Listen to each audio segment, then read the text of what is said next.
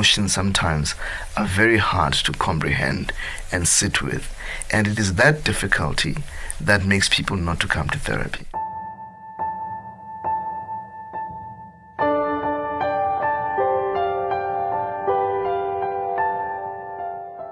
This is In Therapy, stories and conversations about the pursuit of mental health. I'm your host, Ngabakazi Manzi.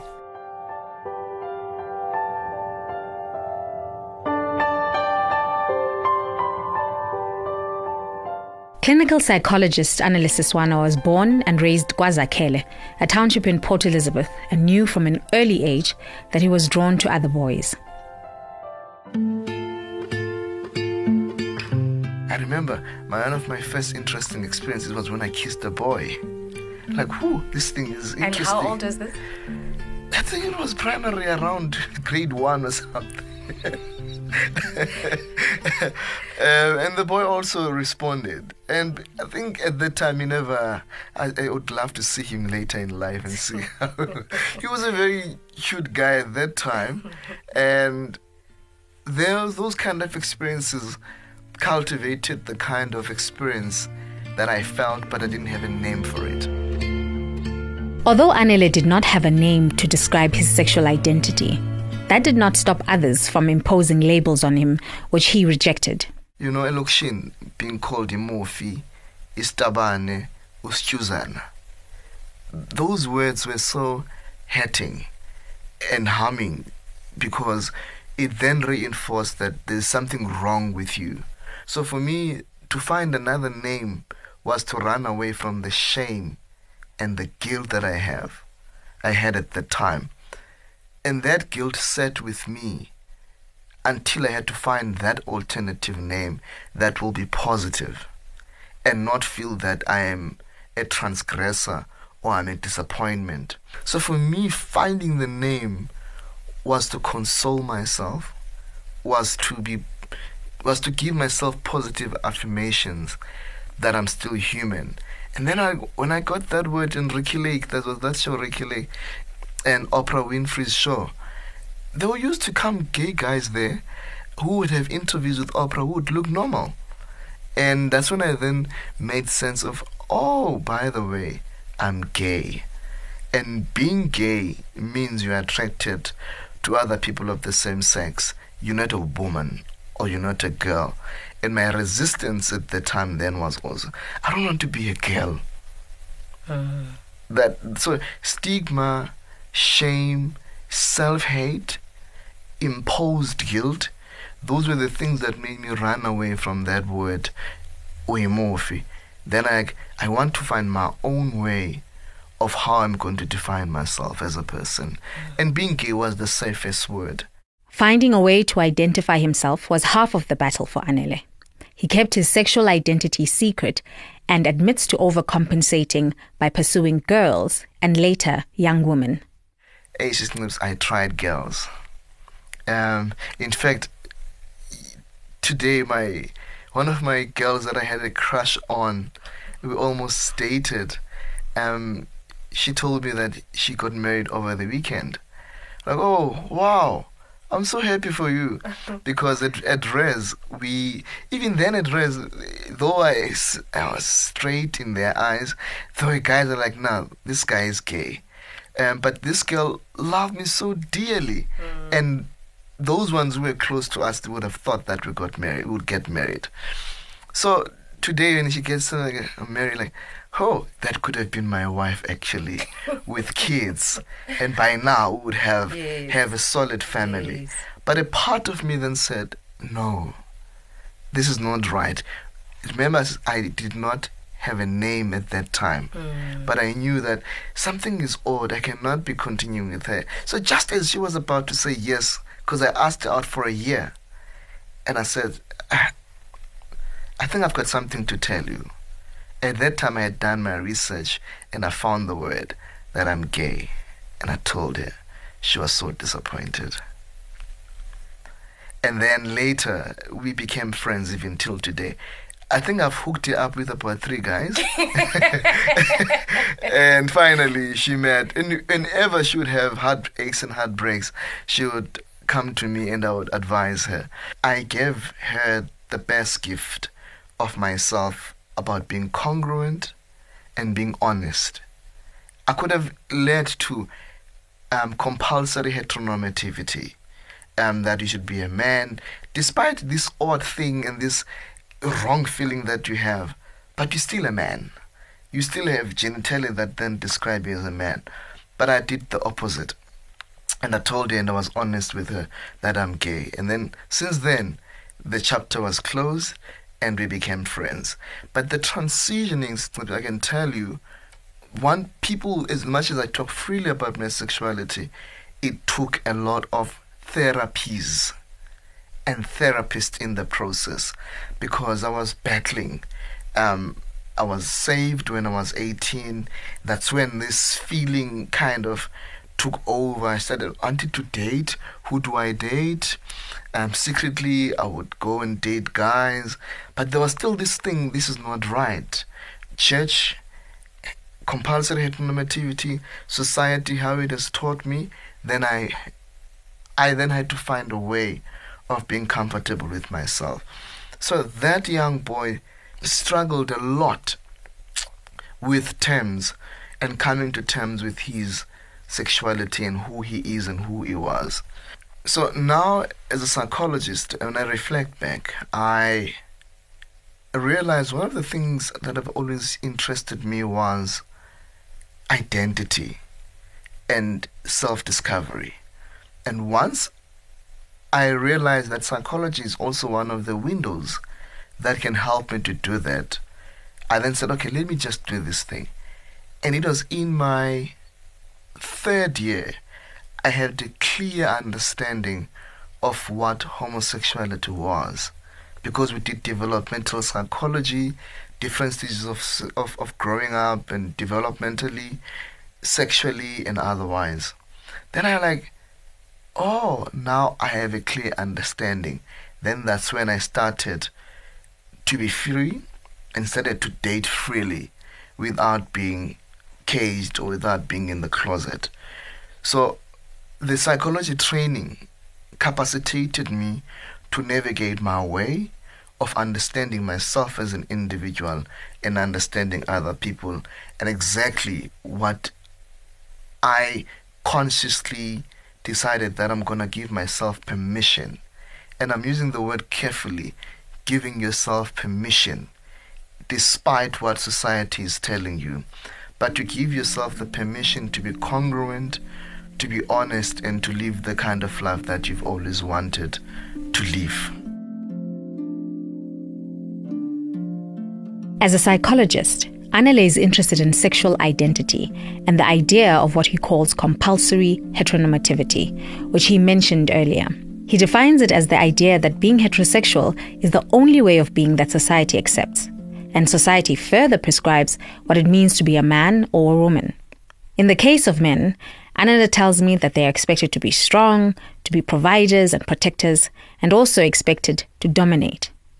In his therapy practice, he often sees men who battle with these pressures, and whenever a man walks in, Anele tells me he pays particular attention to the language that they use. Language for me is one of the things that help us to tell stories and to describe how we feel. So if a man then comes to me and say, "Yo, Anele, I feel defeated," or "I feel I'm losing it." Those were the words that they would use. I'm losing it. I'm not in control of it. Not to say, "Diva kabuhlungu," I'm hurting. You see, I'm hurting compared to, I feel there's something wrong with me. I get it. So there's not that full acknowledgement that I'm hurting, especially if, for instance, one comes out of a breakup. It will be like, how dare she undermines me? And they dismiss the feeling. Out of being undermined or out of being left, I'm hurt. And being hurt means I'm at my most vulnerable state. And it does not have anything to do with me being a man. It has something to do with how I feel. And now you need to be very careful as a psychologist to ask, how are you feeling about your breakup? Or how are you feeling about the fact that the doctor has told you you may be having depression? Because depression means your emotions, you're at a deepest low level of feeling sad. It could be hurt, it could be disappointment. But to give it a name, it then has an element of demasculating. How come do I lose it to the point that I feel this way about what this person has done to me? So the language of emotions is clouded by ndizoba grand, ndizoba right. And when you sit down, most men are broken. Not only out of relationships, but people, you realize some of them have the reality of sitting down and reflecting, how come have I become the man that I am? I have a man that I worked with in therapy.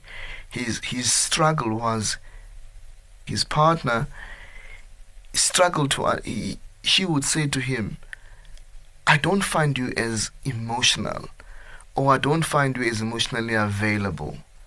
I don't find you as loving and caring.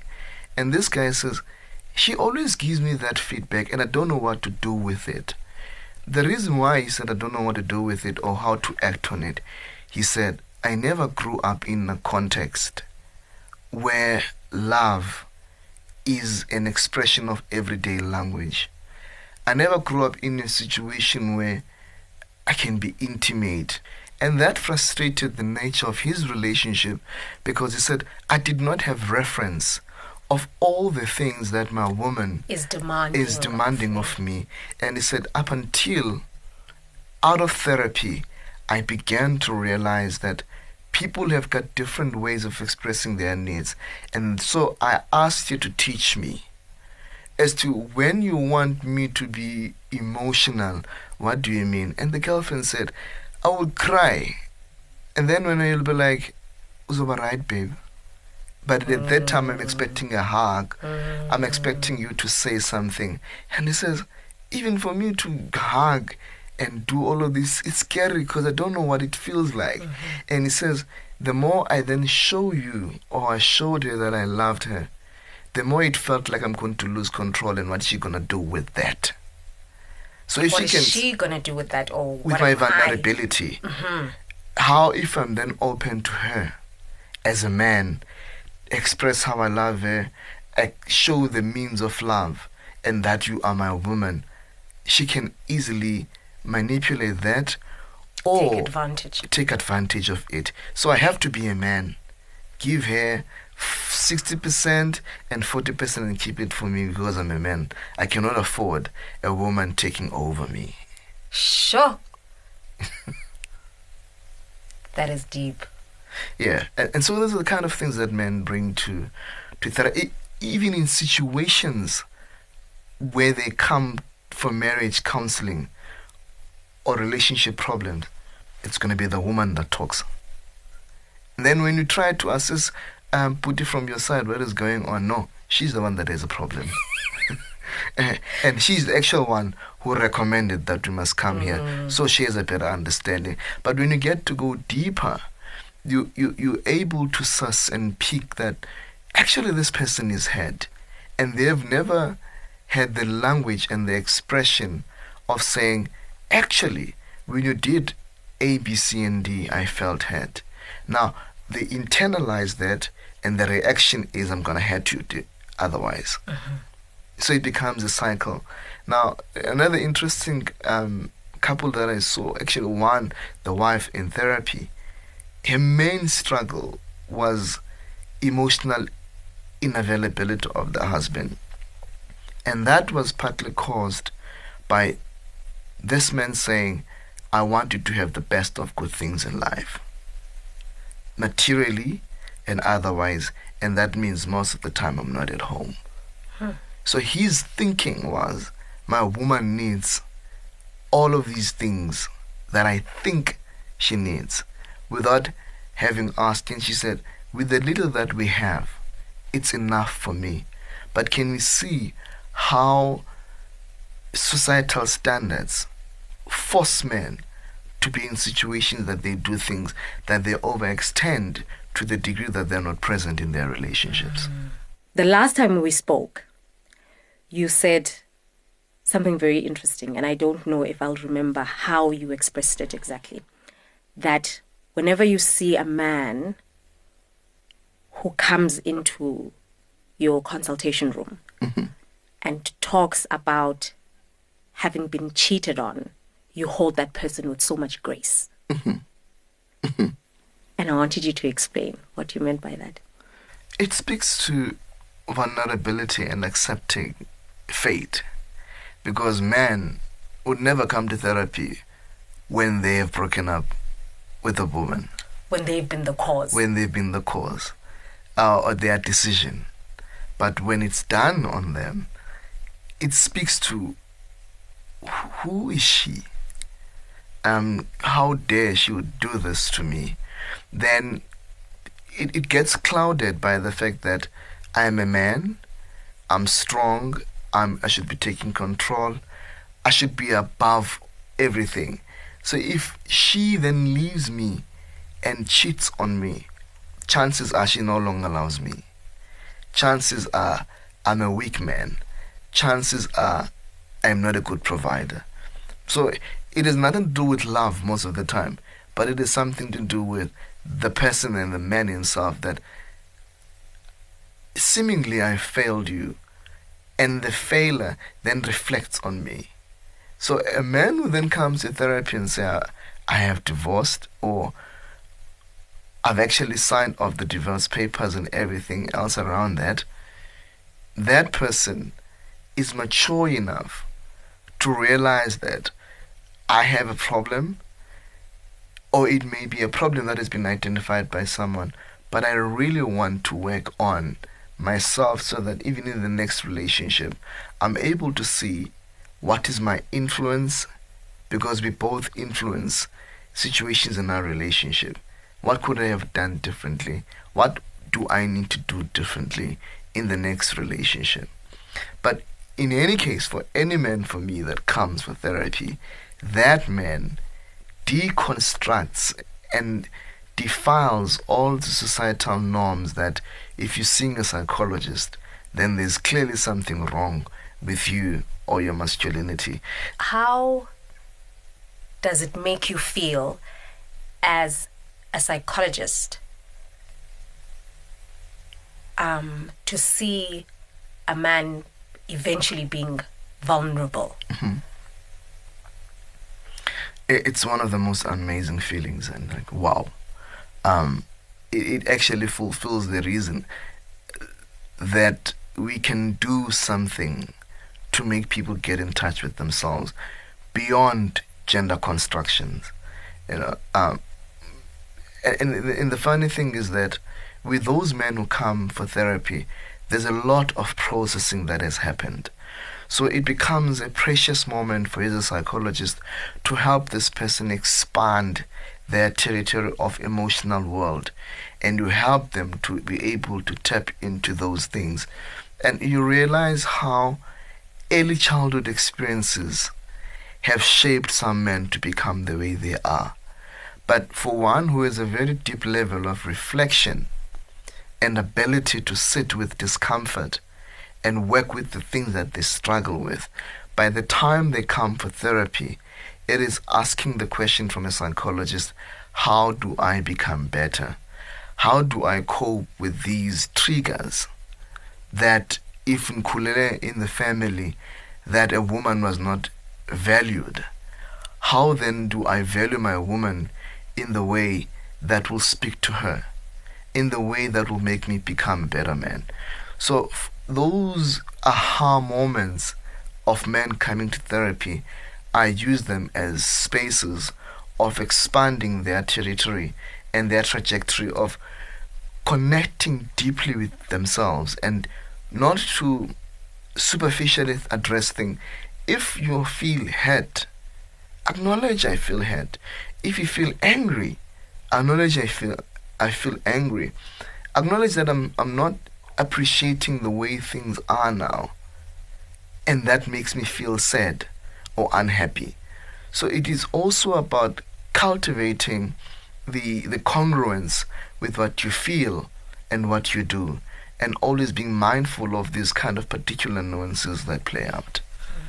Can you say that expression again? Or the emotional repertoire and the territory that you just give them hints and ways of how to constantly get in touch with yourself. And being in touch with yourself also meaning self-love. That which are the things that we struggle as men to love ourselves, because we love other people more than what we should be doing to love ourselves. We want to preserve that my woman feels loved. But how then do you love from a point of reserve tank when you yourself doesn't know the concept and definition of love? I struggled with that concept as well of love until I met a partner who knows what is love and what it feels to love. And it was the oddest feeling I ever had. And it took me time to actually reciprocate that love, because for me, I thought he needs this and that and that and that. And he would always say, Anel, I want to ask, what you just did for me, would you do it for yourself? Or have you done it for yourself? Oh. Like, no, I didn't.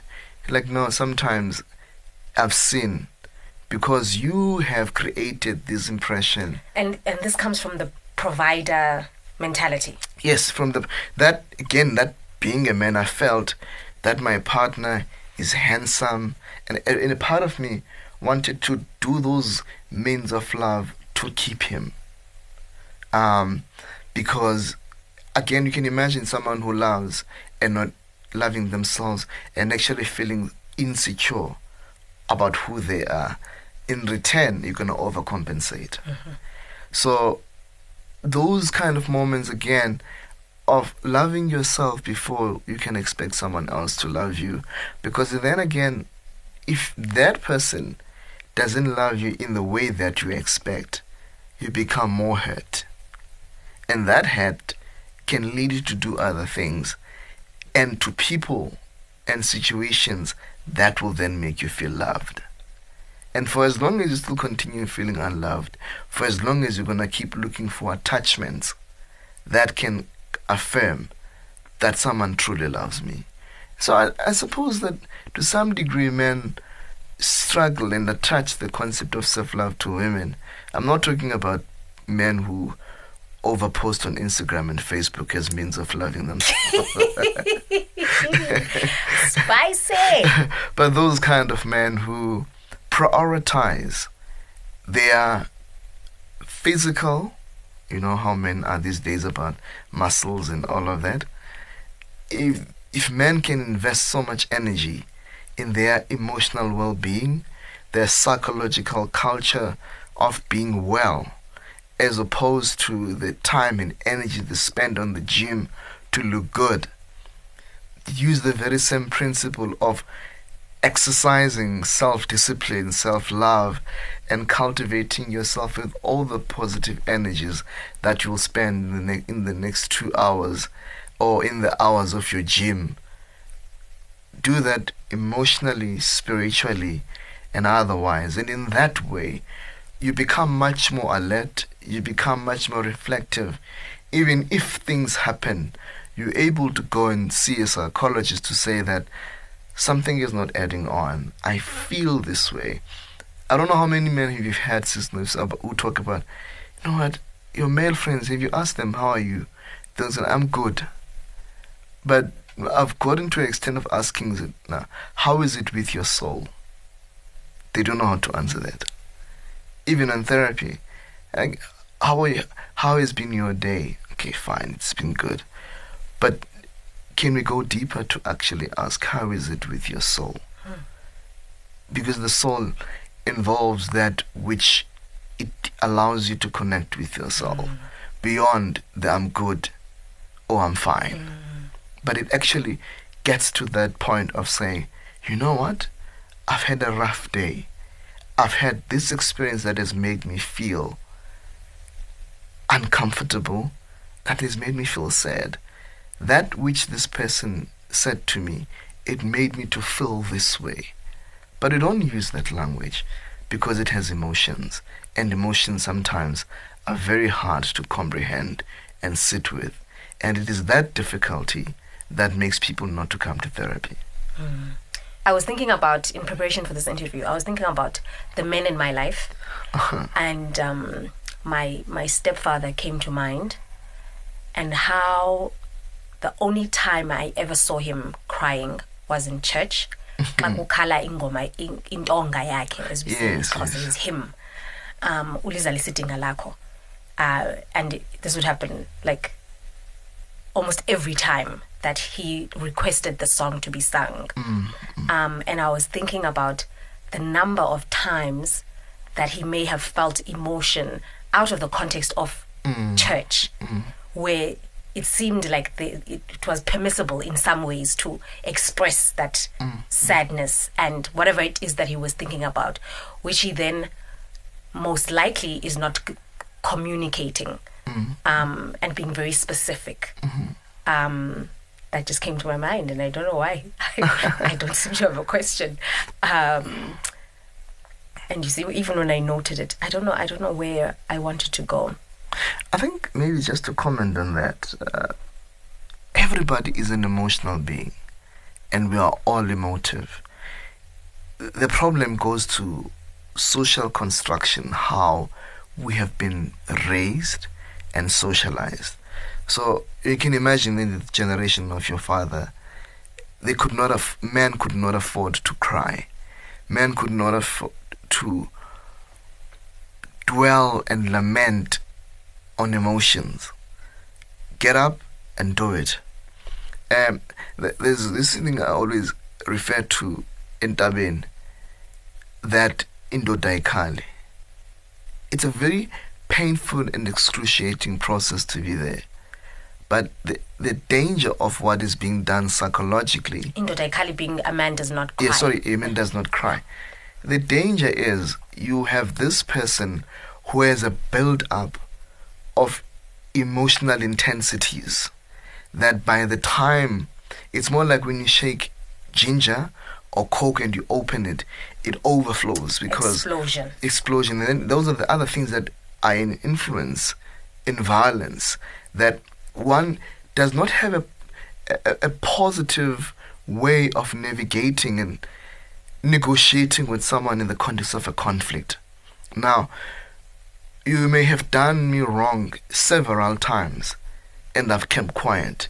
It takes one incident to mess things up, like that Coke that burst out. So with those things that a boy falls, go, there's no point of crying about why you're crying. So those kind of things get laid in our minds. And so we get surprised and shocked when we see our fathers cry, when we see our brothers cry, because it's been made to feel odd. We've been made and accustomed to see that my father cannot cry. And so that was a moment and a glimpse of moments that tell you actually how your dad has his own moments of feeling emotionally overwhelmed, because a song has an element of touching into our minds, our hearts. It takes us to different emotions and experiences. And if you're to sit with him today and ask him, Dada, when I saw you cry, what was going through your mind and how did you felt? You'll get the emotion. So the reason why, one of the reasons why that men don't express these emotions, it's something that is rare for them to acknowledge that it's really happening. Do I really cry, and what does my cry signifies? Does it signify that I'm poor, that I'm weak, that I'm not in control of the situation? And again, we need to teach our young boys that your gender has nothing to do with how you feel. And what do I mean by that? By virtue of you being a boy, you are entirely entitled to cry, to feel sad and actually tell me, how are you feeling? Because I want to know and understand. When a girl cries, when a child falls or something, everybody gives that child attention because we're of the assumption that they need to be nurtured and taken care of. But when a boy falls or something, I was right. Oh, my boy, you're going to be fine. Even the crying is short-lived. No, you can't. Just, you're going to be okay. But with a girl, it's going to be soft, it's going to be fine, my girl, and all of those kind of things. But with a boy, it's a different way. So the girl is taught that she has permission to express emotion in that moment when they are hurt. You are allowed to be vulnerable. You are allowed to be soft. Whereas a boy who cries, not even cry, but there are moments where they become emotional, and that is being dismissed. Chances are that child would not be able to express how they feel. That goes as far as in their adulthood.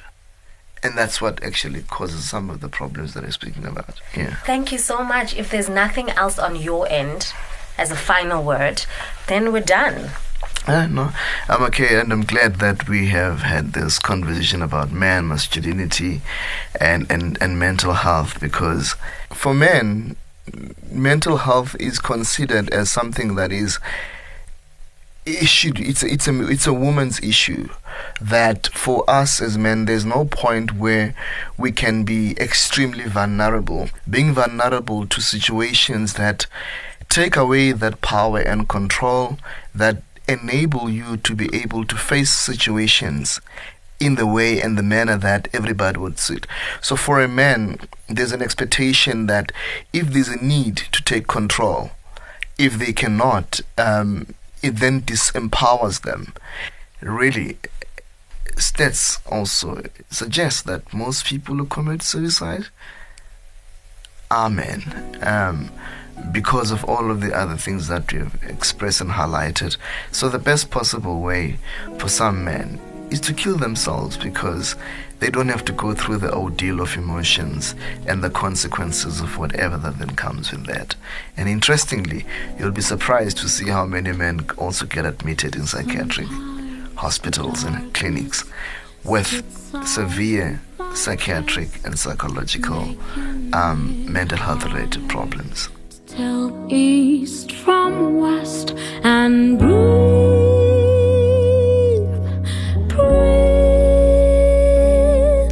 till the stars remind me this too shall pass, my dear. That's it for episode 8 with my guest clinical psychologist Anele Siswana.